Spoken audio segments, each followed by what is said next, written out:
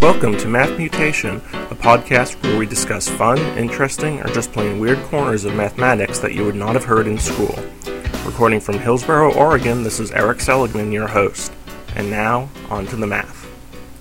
Math Mutation 269, a good use of downtime. The recent observation of Holocaust Remembrance Day reminded me of one of the stranger stories to come out of World War II. John Carriage was a South African mathematician who made the ill-fated decision to visit some family members in Denmark in 1940, just before the Germans invaded, and soon found himself interned in a prison camp. We should point out that he was one of the luckier ones, as the Germans allowed the Danes to run their prison camps locally, and thus he lived in extremely humane conditions compared to the majority of prisoners in German-occupied territory. But being in prison still left him with many hours of time to fill over the course of the war. Carriage decided to fill this time by doing some experiments to demonstrate the laws of probability. Carriage's main experiment was a very simple one. He and a fellow prisoner, Erik Christiansen, flipped a coin 10,000 times and recorded the results. Now you might scratch your head in confusion when first hearing this. Why would someone bother with such an experiment when it's so easy for someone to do at home?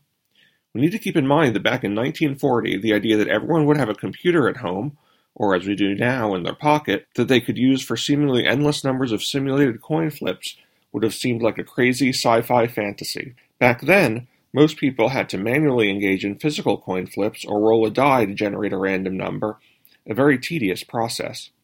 Technically, there were some advanced computers under development at the time that could do the simulation of programs, but these were being run under highly classified conditions by major government entities. So recording the value of 10,000 coin flips actually did seem like a useful contribution to math and science at the time.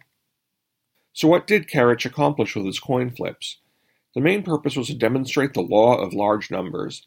This is the theorem that says if you perform an experiment a large number of times, the average result will asymptotically approach the expected value.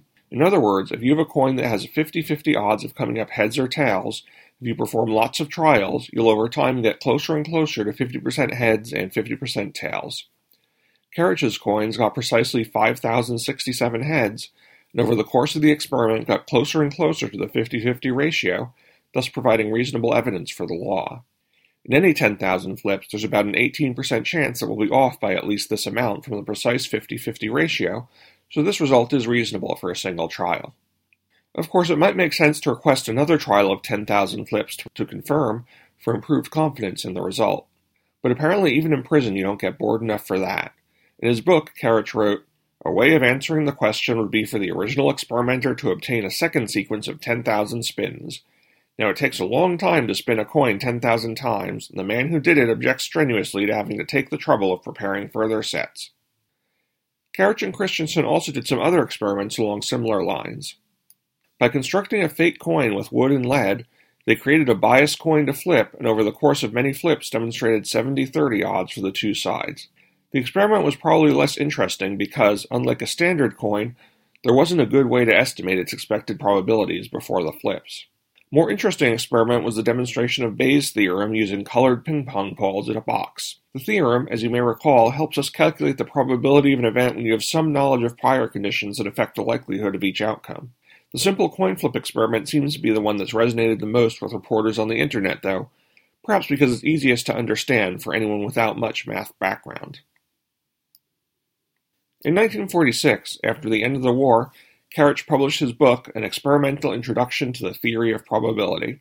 Again, while it may seem silly these days to worry about publishing experimental confirmation of something so easy to simulate, which has been theoretically proven on paper with very high confidence anyway, this really did seem like a useful contribution in the days before widespread computers. The book seems intended for college math students seeking an introduction to probability, and in it Carriage goes over many basics of the field as demonstrated by his simple experiments. If you're curious about the details and the graphs of Carriage's results, you can read the book online at openlibrary.org or click the link in our show notes at mathmutation.com.